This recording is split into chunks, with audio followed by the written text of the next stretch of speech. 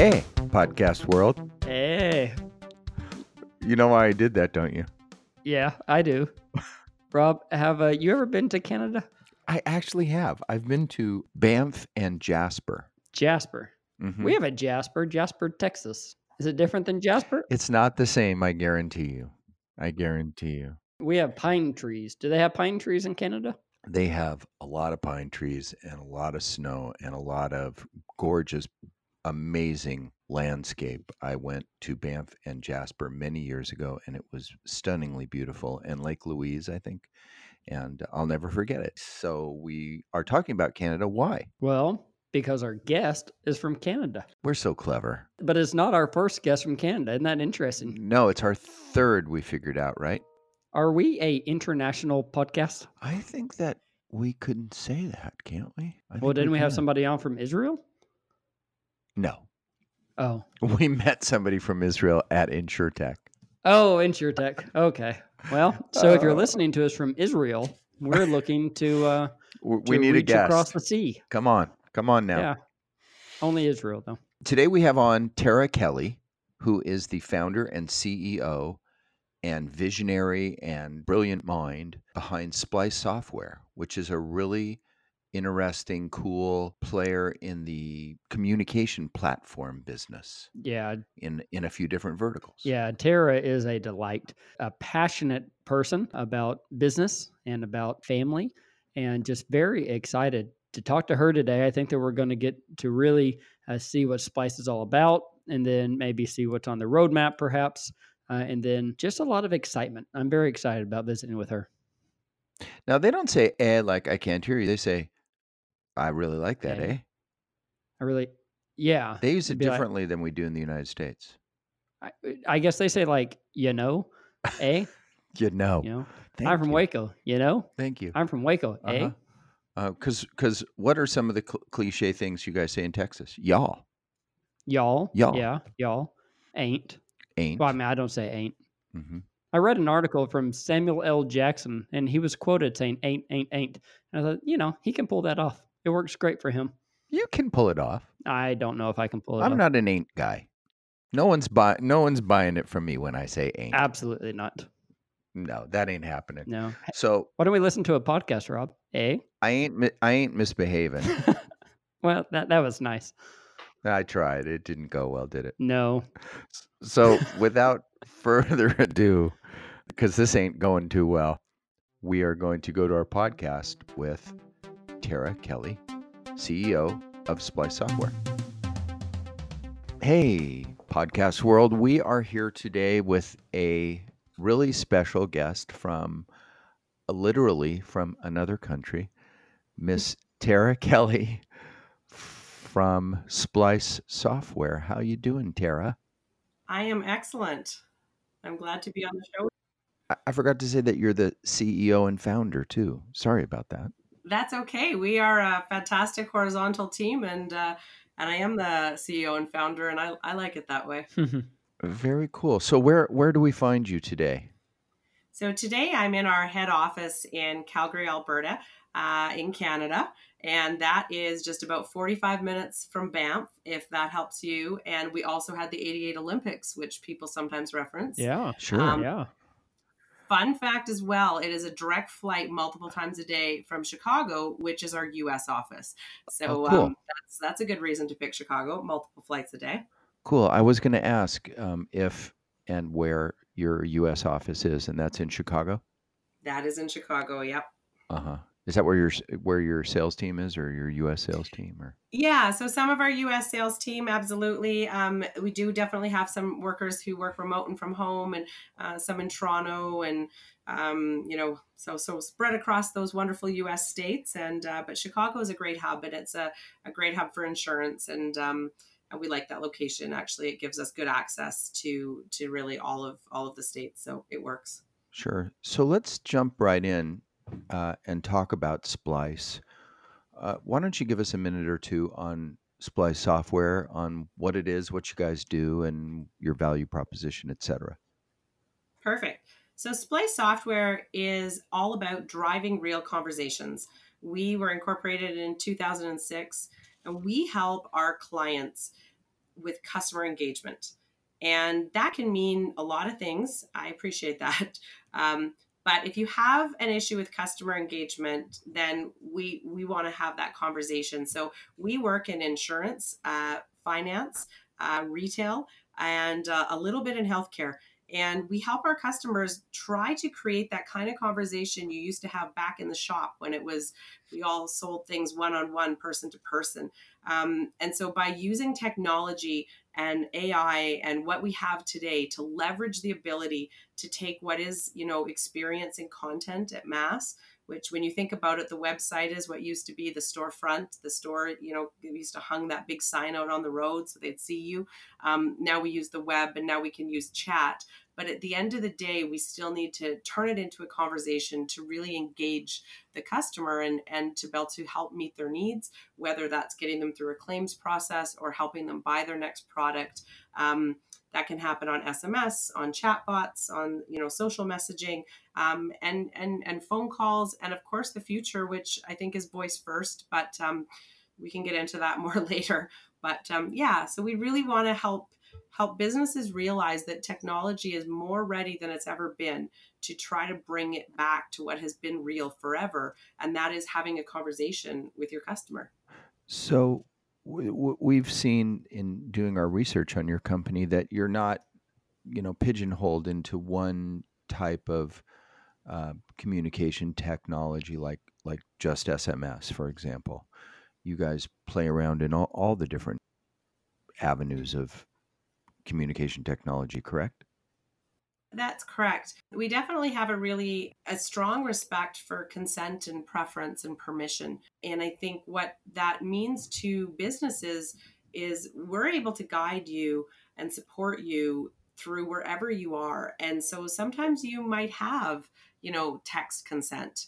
And a lot of the time you don't, right? Sometimes you might have the opportunity to offer and solicit to your clients, and sometimes you don't. And so the most important thing is to work with an organization and say, how many phone numbers do you have? How many landlines? How many mobile? How many emails?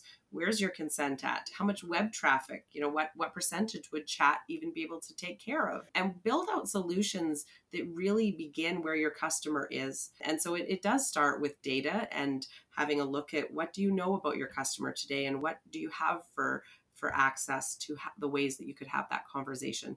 Well, that's very interesting. I was reading online and then listening to you talk. It sounds like you're able to plug into a company's system, right, in quotes, into their world to obtain data that they already have, and then use it to leverage these conversations. Is that right? Yeah, that's a fantastic summary.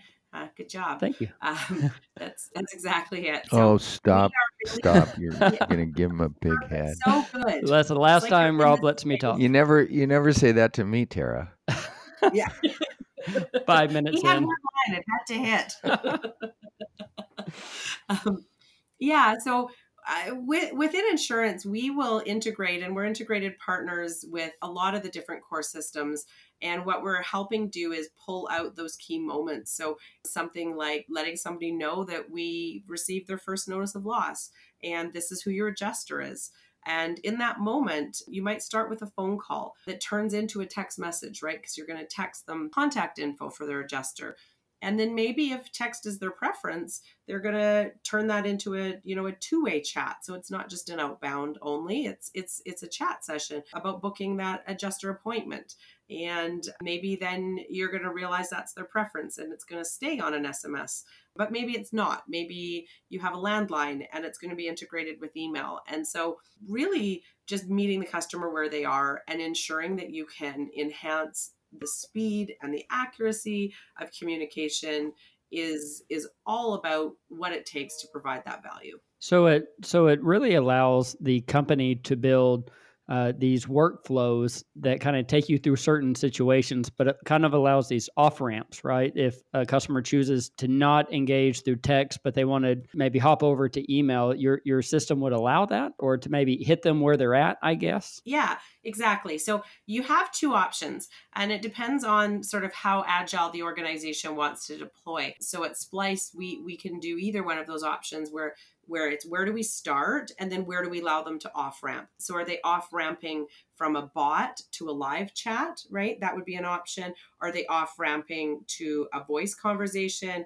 Are they off ramping to email because it's becoming a lot more heavy documentation? Or do we need to get them onto your platform so you can offer a richer experience and move them through it at a more expedited rate? But I think the important thing is to realize it really is a mobile lifestyle in a mobile world today. So most of the time, people are going to be on a smart device. And so they should be able to move very seamlessly from a call to a text to a chat to a platform, all within that same conversation as it best suits them. And I think that's the exciting thing that technology offers today. Like one of my favorite things to just sort of wow people with is that every single phone number that's published, like every single one, whether it was originally intended to be even a fax line, you could text enable that number. And so our carriers and telecommunication companies have really come quite far. And now it's up to us to really add value to consumers because of it. And so recognizing that you don't need to just blast at your customer and think that's okay anymore. You should always give yourself the conversation check and say,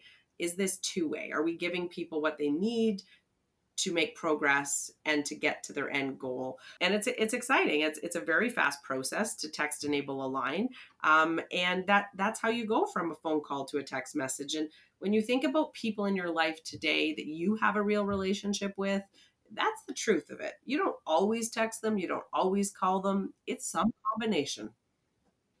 Right. Yeah, you just opened my mind there because I never really thought about it that way. I'm thinking about something that Rob taught me a while back. Whenever you're dealing with marketing, right? You got to think about your customer. What is your customer receiving? What do they want? Whenever they read your message, what are they reading? How are they interpreting it? And it sounds like you really have this software that enables companies to say, hey, whatever you need, however it's best suits you, we can do it. But yet you're one of the only companies that I've really talked to who allows that pivot, right? That if I started my conversation with you on text, I can now pivot pretty quick to phone, or I can pivot to from phone maybe back to text, which is a very interesting and dynamic situation. So I think that's really fascinating. But then it brings me back to 2006, right? I mean, I don't know if all that technology was there in 2006. So whenever you started Splice, what was your original vision? Was it where you are now, or was it different? Yeah, I would love to stand here and tell you that I knew this is where we'd be, and this has been nothing but a certain and perfect journey. But I can barely get those words out without laughing as I said them, because life is, I just don't think like that. You referenced at the beginning, I'm our founder, and my goal from the very beginning, and it's a funny story, but I was on the phone with my bank and I was making, if you remember, go back to 2006, there was a lot of things you could do with touch tone, right? And so phone automation was kind of like, wow. And the average strip mall didn't have the internet. They would plug in their phone, right? So, this maybe that's a little further before 2006, but a lot of them were still just really catching up. And so my phone company, or my bank rather, had changed from touch tones. I was calling in to pay my Visa. That's a normal thing for me. And here I go on the 17th. It was my day, and I'm on the phone, and I'd memorized the way to route through this stinking IVR, right? Yeah. And I wasn't paying attention. I was actually talking to a friend, and I was kind of just doing it out of memory. And it had just changed to all voice prompts. And it wasn't fantastic, to say the least. Yeah. And I put the phone down, and I was angry. And I looked at my friend and I said, oh my God, I do better for dog groomers. Now, at the time, I was running a different company that did appointment reminders for tons of small businesses. Okay. So anything from chiropractic to hair salons to you name it, small businesses, that was my jam. That was my space. And so I thought about that later that night, and I was like, I wonder who pays more. Right? And it wasn't just that, but I was like, they need this and we deserve a richer, better experience. So my heart from the very beginning, and I say that because I think that is why you get up in the morning and work really hard, and it's how you get to build a really amazing team of amazing people. You have to have your heart in it. And for me, I just thought we can do way better. Like, it needs to be more responsive. It needs to sound and feel more human. I need to trust this voice and I need to feel certainty. And this experience feels so clunky and awkward. It's distancing me from this brand. And I felt like a lack of trust of like, oh my God, is this going to work? And it was generating all these feelings. And I actually ended up going into the bank and doing my payment at the time just because it was just so clunky. And so I thought to myself, we can do better. And so when we first launched this company, we were highly focused on collecting consent, because 2006 too, they'd already announced the anti-spam legislation of 2008. So we were really aggressively building out consent preference management systems so that businesses could have dialogues with their customer as we saw fit. And we built out voice libraries in different languages and different tones and dialects. And so it was just really about trying to bring, I would say, and I still love to say it, we don't really use it in marketing vernacular anymore because it's become a buzz, but it's humanizing the digital experience, right? How can I make this feel different? I don't think that part's ever changed. And so how we need to do that and the tools that we are privileged to work with, like things like the fact that a phone number can be text enabled. Well, that wasn't true. Everyone had to have a shortcut, or a short code or a long code, or you couldn't blast to text. But the world has changed, and it's about having real conversations and building trust. And humans know how to build rapport. Machines aren't real good at it, but we can gain trust if they successfully do it for us multiple times. And so I try to take all of those intersections into our roadmap for our product roadmap and say, at the end of the day, we are trying to create trust, and we're trying to offer a humanized experience where you can build that trust at scale, right? So, so, so in other words, AI is a big part of what you do. Yeah, I think AI is a big part of what we all do, even when we don't know it. If you've used your phone recently to decide which way to get to work in the morning, AI is a big part of what you do. So yes, it is a big part of what we do. And learning how to build a database that is going to be able to be responsive and accurate and proper weighting. And so I think there's tons of room, opportunity, and we're just so new and fresh in this space. So if I can build on that statement, AI is a big part of what you do. It is. And I think that's why you see such a high percentage of interactions at scale that are becoming conversations, because we all crave conversation, not just one-way blasts. You're seeing it on text right now, because the computer is trying to learn to be smarter and smarter and understand what words mean and what they mean when they're together and when it's sarcasm and all different connections there. And once we mature a little with our text automated conversations, you're really going to see the explosion of full speed voice interaction where we're able to have a voice dialogue with a computer and it's accurate. And so the exciting thing is when you build out these chatbots, those are the structural knowledge bases that will feed our full voice automation. Right. I think with privacy and all of the concern we have there, we're not quite comfortable with when is it listening and when isn't it. Even though in our phones have been in our pockets listening for years, I always laugh. Somebody freaks out at an Alexa speaker, but they have Siri listening all the time. But whatever, it's hard for us. So I think automation and consumer privacy are really the two front issues that are driving our behavioral change. So, define a real conversation. You've mentioned that term many times. Real conversation doesn't necessarily mean between two human beings. No, it doesn't. And so for us, for it to sort of pass the litmus test, is it has to add value. And I can either do more or know more or be better because of that conversation. So if I can feel safer, if I can understand what is the next part in this process, if I could have fully completed my form, wherever I am, for a conversation to be real, it needs to be able to be dynamic. It needs to be able to adjust, and it needs to leave me in a more informed place than I was prior, even if the fact is I've informed you, Right. right? I now know that you know I'm more informed, Right. and you're hopefully more informed. It's interesting that you say this because I've had, as we all have, a variety of experience using chat, technologies like this, communication technologies where um, the the machine does a good job, and there's been examples where the machine does a bad job. Either both times, um, you kind of know if you have a certain amount of education, you kind of know you're talking to a machine.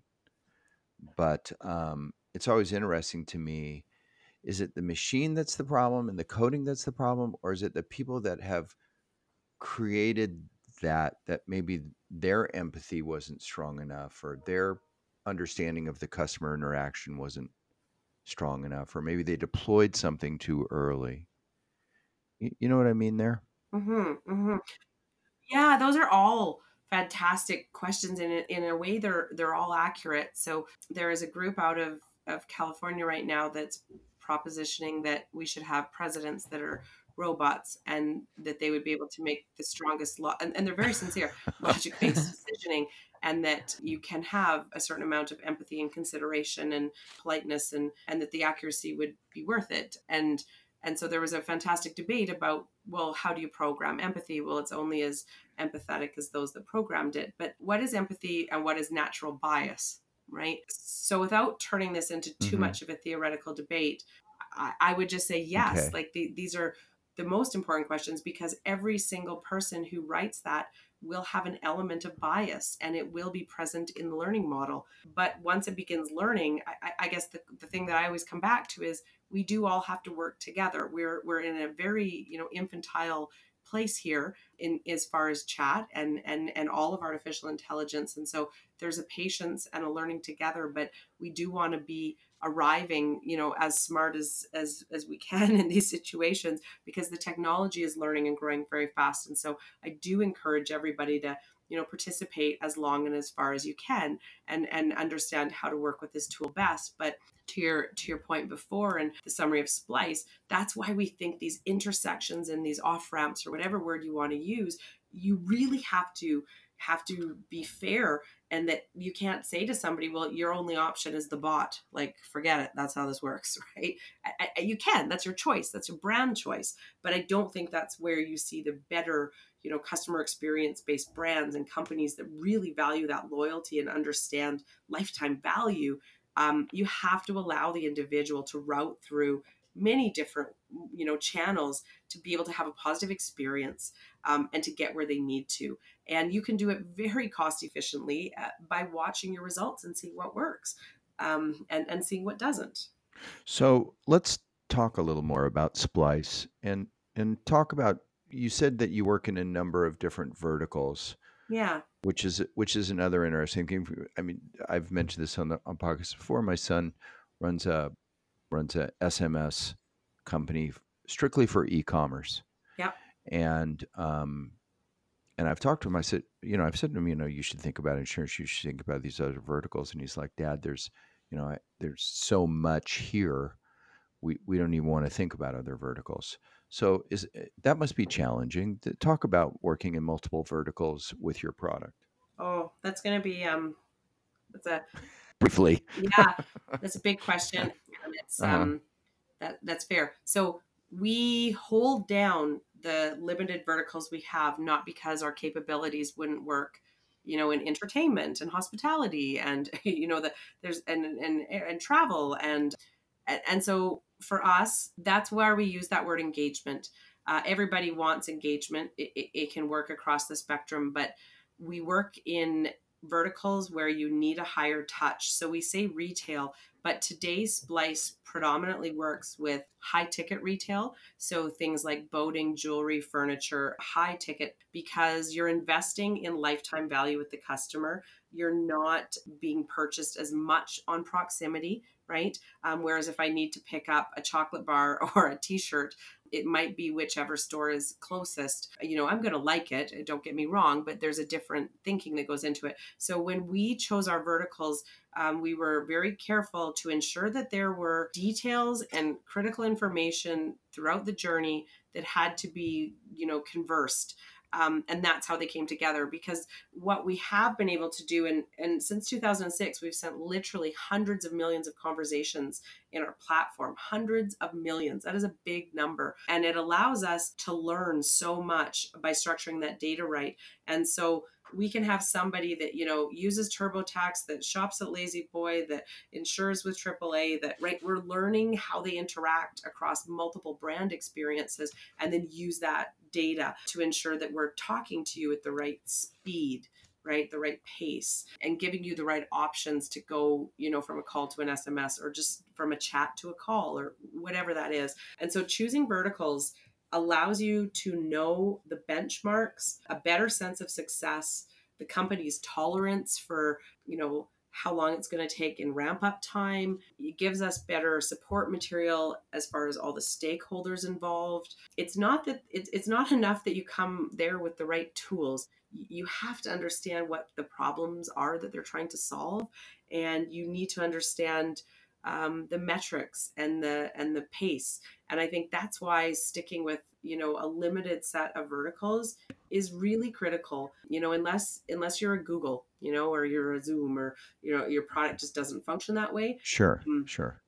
But we really are a solutions company. And so when you drill in further, and without making it, a big sales pitch, but looking at the use cases that we work with, we're working with some very specific use cases. So, things around quote follow-up, first notice of loss, claims closure, adjuster appointment reminders, right? So a health appointment reminder is not night and day different. Furniture delivery reminders, not night and day different. But we really did map it very carefully to make sure that the expertise of that experience would hold.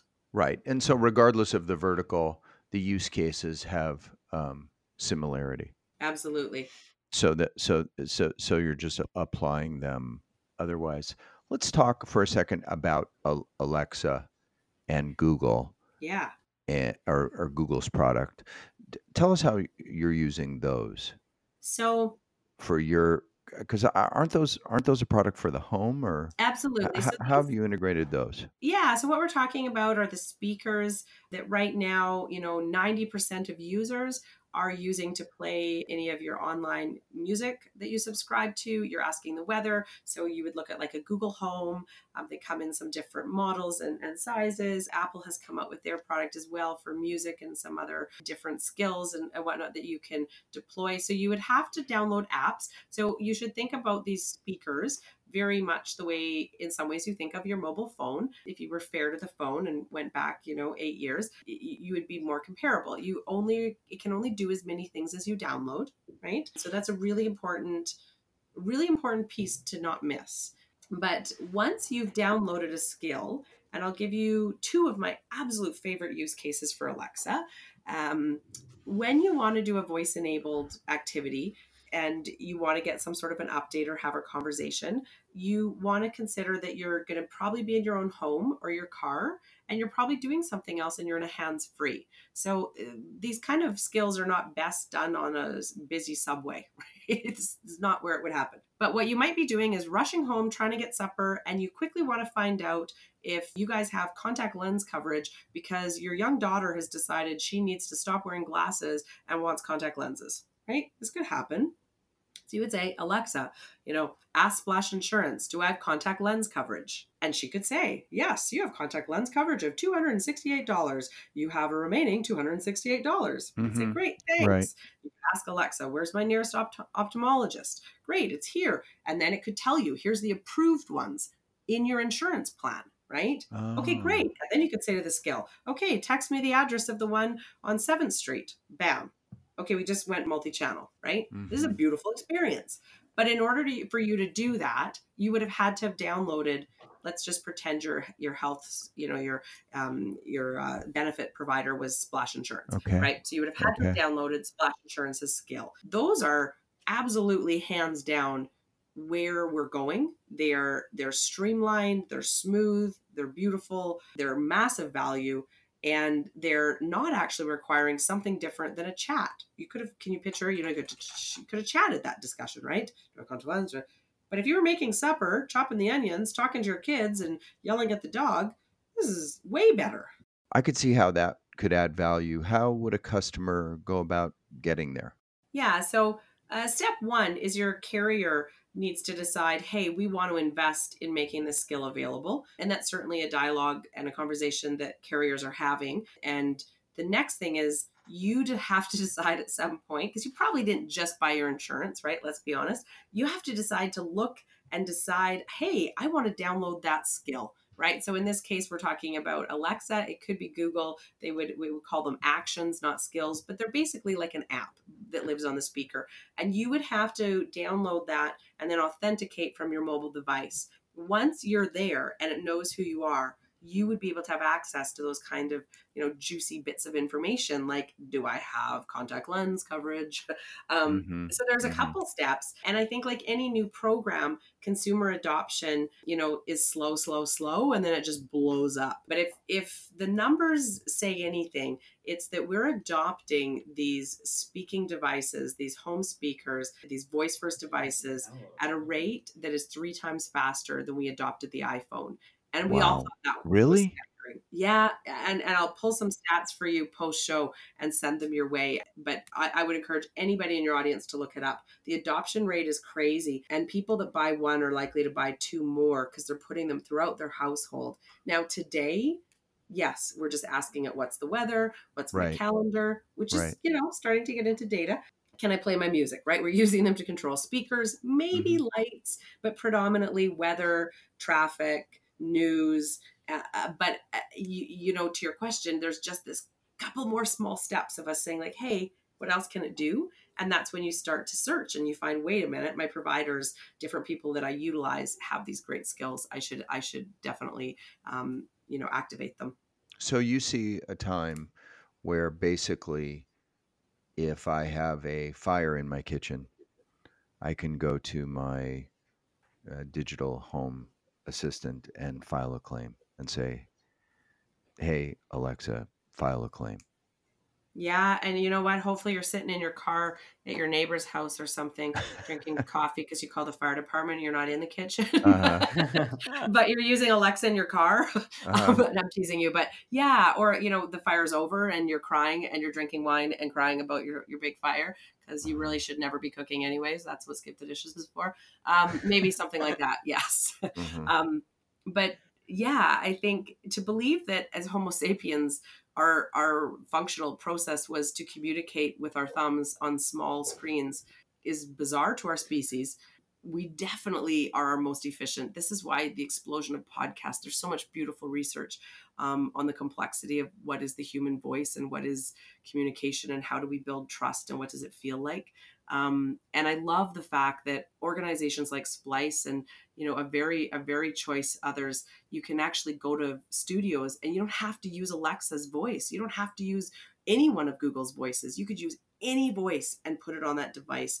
And so when you think about building loyalty and having a conversation, make sure it belongs within your brand and really extend your brand experience to every channel that you participate on. And so in reality, not everybody wants to use devices. They're scared of these home voice first devices. It's taking off, but very limited use case right now in ways that are safe. But it's coming, and it's coming faster than you might think. And every time you set up to have a conversation with your customer, it needs to be brand right, whether it's an SMS, a chat bot, a phone call, a voice first device. So you've hit on these Alexa type devices. What else is like really cool and exciting about your future and the future of the space that you work in? I mean, communication is so hot. There's so much going on. There's so many. We're so connected. That must be a bonanza of opportunity and for a company like yours, and maybe even challenging. Which way do I go? Sure. I think there's 2 points that are specifically interesting to us. And so one is the API economy, which I think we all have come to understand is that vendors must work together through API connection, right? Through automated connection for security, for privacy, and for best performance, right? So you see this with all of the ecosystem of partnerships. So we work with Duck Creek, who works with Salesforce, who works with Splice, who we share consent with, and you have this beautiful API as an example. So what the API economy means, though, is I can start to do an automated transaction that goes something like this. You can say, hey, is my car ready for pickup? I've had a car accident. It says no. I don't care if it's a chat or Alexa at this point, right? It's that the system knows. No, it's not finished. Okay, that means the auto shop had to tell me that. What's my next question? If you've ever been through this, I'll tell you what your next question is. Can I keep the rental car, right? Yeah, have a life. You need to know. So Right. wouldn't it be fantastic if I could immediately ping AAA rental car or Hertz rental car or whatever the rental car company is? Boom. Yes, I can keep my rental car. Great. What's my next question? Is it covered? Mm-hmm. So we have your carrier, the auto body shop, and your car rental all through an API economy, creating a single conversation. You didn't make 3 phone calls. You didn't have to go through 3 chats. It all happened. So I think as we build out what is the API economy, and you can Google that hashtag, it's got too much buzz on it, but you're watching people of the biggest players are trying to create these, app exchanges where you don't have to build everything yourself. We as vendors are going to work our tail off for you and you get the good life. So that's one that we're super excited about because it adds real value. And the second piece that we're extremely excited about is it in so many ways we're about to make that next leap into conversation. And so way back in the day, every time we did anything, 2 people met, we established trust, and there was commerce. Mm-hmm. There was a shop. And then we got the internet and we started to have business at scale. And then we started to blast out calls and blast out text and blast out email. But it was a one-way thing. And when we went to scale and reach for consumers, we lost conversation and intimacy. And that's where you started to see that commoditization and everything else that happens when you lose and you distance yourself from the value exchange. And so now with technology, we're starting to come back to a conversation that's actually adding value, that's quote unquote real. Right? A real conversation. Real conversations. And so for us, that second piece that I'm just endlessly excited about is that I feel like humanity is kind of making the loop on this circle, but this time we've got our tech on the ride and we're coming back to what we all know is right. It's that building a 2-way dialogue is how any beautiful thing occurs, because that's how we work together to achieve those best outcomes. And we have to bring the customer back into the conversation. We can't just blast at them or sprinkle outbound and hope they'll come. It's just, it's not the same inspired conversation. So I'm incredibly excited to do what we used to do one-on-one at that storefront, at that broker's office, with your agent, in your house, at scale. And that is amazing. And what do you think that looks like? Is it with your phone and your computer? I think we're going to, so there is no your computer. Your computer is in everything. Your phone is a computer. Your house is a computer. Your car is a computer. I can talk to my car. I think, everyone Yes. from Volvo to Jaguar Sure. to Ford, it's everywhere you go. There's that interface. So I do think, if we could say, 5 to 7 years out, you are going to see voice as the absolute dominant exchange of information. For right now, I think that looks very much like more and more intelligent chat with appropriate off ramps so that you can go back to human. But the more we can humanize the digital experience, the more rewarding and value exchange will happen at scale. But just even allowing technology to answer the easy questions, to deal with the things that it can, and allowing humans to deal with the other issues is still expediting our process, allowing us to do it efficiently, at scale, and in a brand right way. Mm-hmm. And so implied in that is that for somebody like me who's technologically challenged, it gets easier and easier and easier. And all these different, my car, my phone, etc., my house, they all communicate together. Each different point in that circuit knows what's going on with the other one. Correct. So Absolutely. So it's all keeping up, and you get into your car, and it says, I heard that you were having a conversation with your with your roommate about this kind of music, so I'm going to play that music for you. Yeah, you're going to leave it on a cliffhanger, and I'm okay with that. And so the one I want to add to that is, please let's that consumer that. privacy is everything. And so your story only works if you invited it to curate content for you like that. And so the number one thing, if you catch me on a soapbox, the soapbox I'd be standing on is that consumers cannot run around pretending they can get free lunch. They have to become informed. They have to be aware.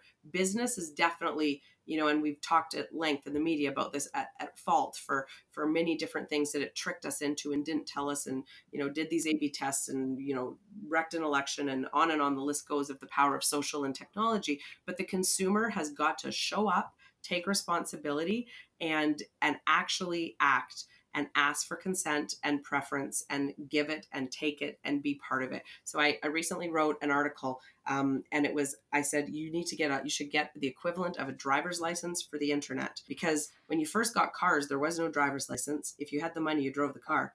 Then they started putting up stop signs and a couple other things. And eventually we said, listen, if you're going to drive a car, these are killing machines. They're dangerous. We have to take care of our people. You get a license. Well, if we're saying that technology is going to be that invasive and pervasive and helpful and amazing and useful, then are we really allowed to run around and just say, oh, I don't know anything, but I live in this world? And I put out a very argumentative piece, and I said, I don't know if we should. I think we should say, no, you need a license, because you need to read those things, and we need to do a better job so that people will read them. There's a ton that needs to be improved, but in order for that utopia that you talked about of saying, it knows I talked about this with my roommate about music, so it plays it when I get in my car. In order for us to be confident and comfortable living like that, consumers need to become massively more informed, and they need to actually make consent-based choices that they understand.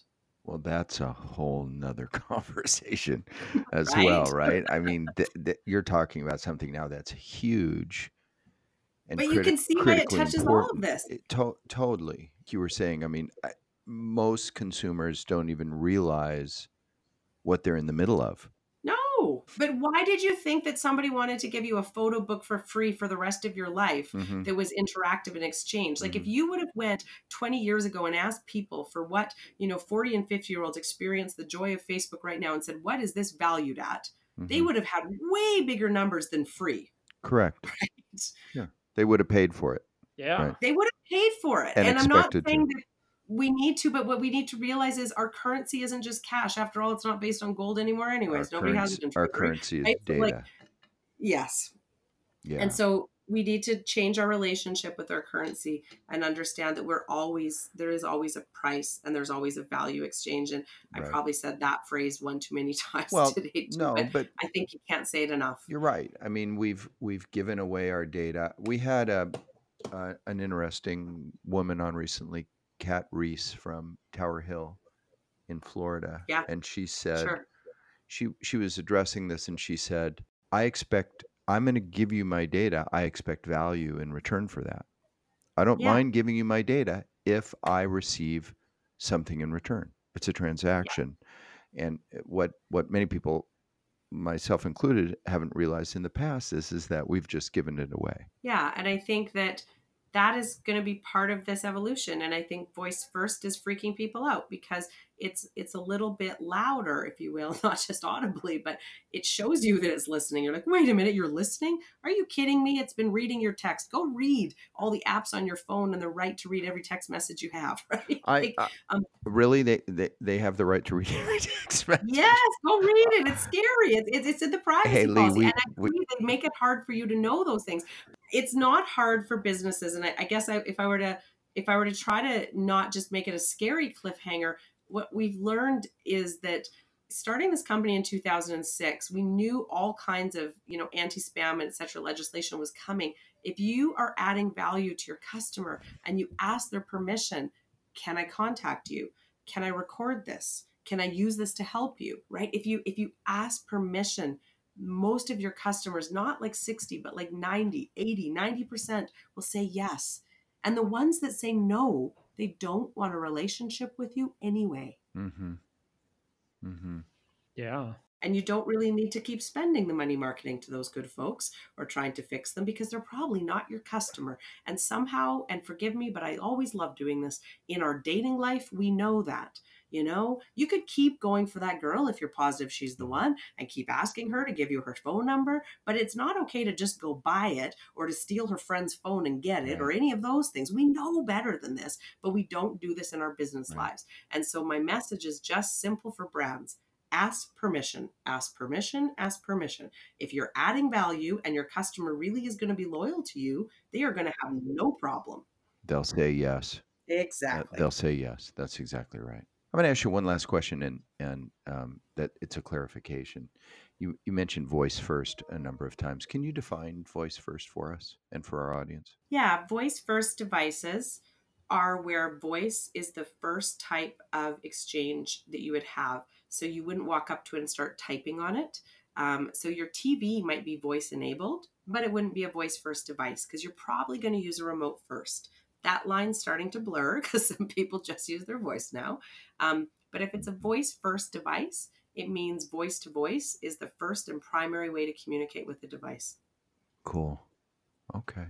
Well, with that, we'll let you go back to your real life. Sounds great. Now that you got me all riled up about consent. No, this is great. I mean, this was automation great stuff. You know, we talk so frequently on our podcast about, you know, what you do and what your product is and stuff like that. And we frequently overlook, what does all this mean? Yeah. And what's its relevance? And why is it important? And why should we think about these things? Mm-hmm. And so I'm very grateful and appreciative that we had an opportunity to do that. At the end of the day, just as, if not more important than, you know, than what a product is. I live for the why. The what is the what, right? But why, that's why we all get up. That's why we show up to work. And that's why our customers work with Splice, because we're aligned in that. So thank you for allowing me to talk about that. And it's been a pleasure speaking with you both. I really enjoyed our conversation. And who knows, maybe we'll have another one. Who knows? Just real quick, tell our audience how they would find you or find Splice. Yes, if today's conversation was interesting and you want to meet your customer where they are and have real conversations, you can find us at splicesoftware.com.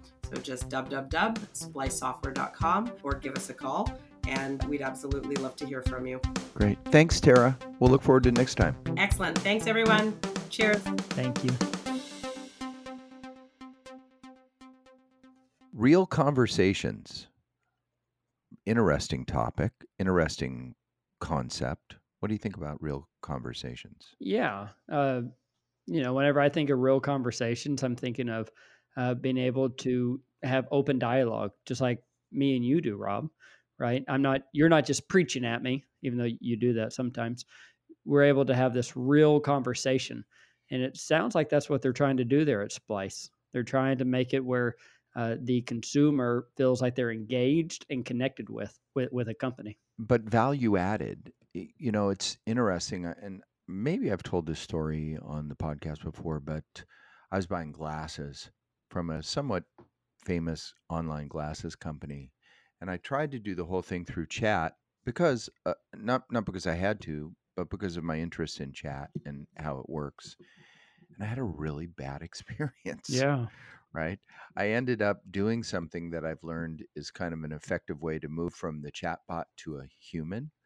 And that's to get really angry and use 4-letter words. Oh, dear. That usually moves you over to the human being. Yeah. We take different approaches. But it wasn't value added. And Right. so a real conversation is a value added conversation. Yeah. Whoever it may be with. And it sounds like they're trying to do everything they can to let a company do that through the use of APIs, right? Mm-hmm. Through the use of integrating with your systems, using the data that you already have to really get to know that consumer and to communicate with them. Well, listen, we're very grateful to Tara. We think she has a terrific company with a really important product for today, and we encourage you guys to look them up and to check them out. And I hope that we have her on again. She's obviously a thinker. Wouldn't you agree? I would agree. And so we thank you for being with us today. Please support us the way that you always had, and that's by subscribing to our podcast as we approach 50 episodes. Who would have ever thought? Lee, did you ever think we'd make it to 50? No, not for a second. Not for a second. I love your confidence. Yep. Okay. So what do we say, Lee? Goodbye, everybody.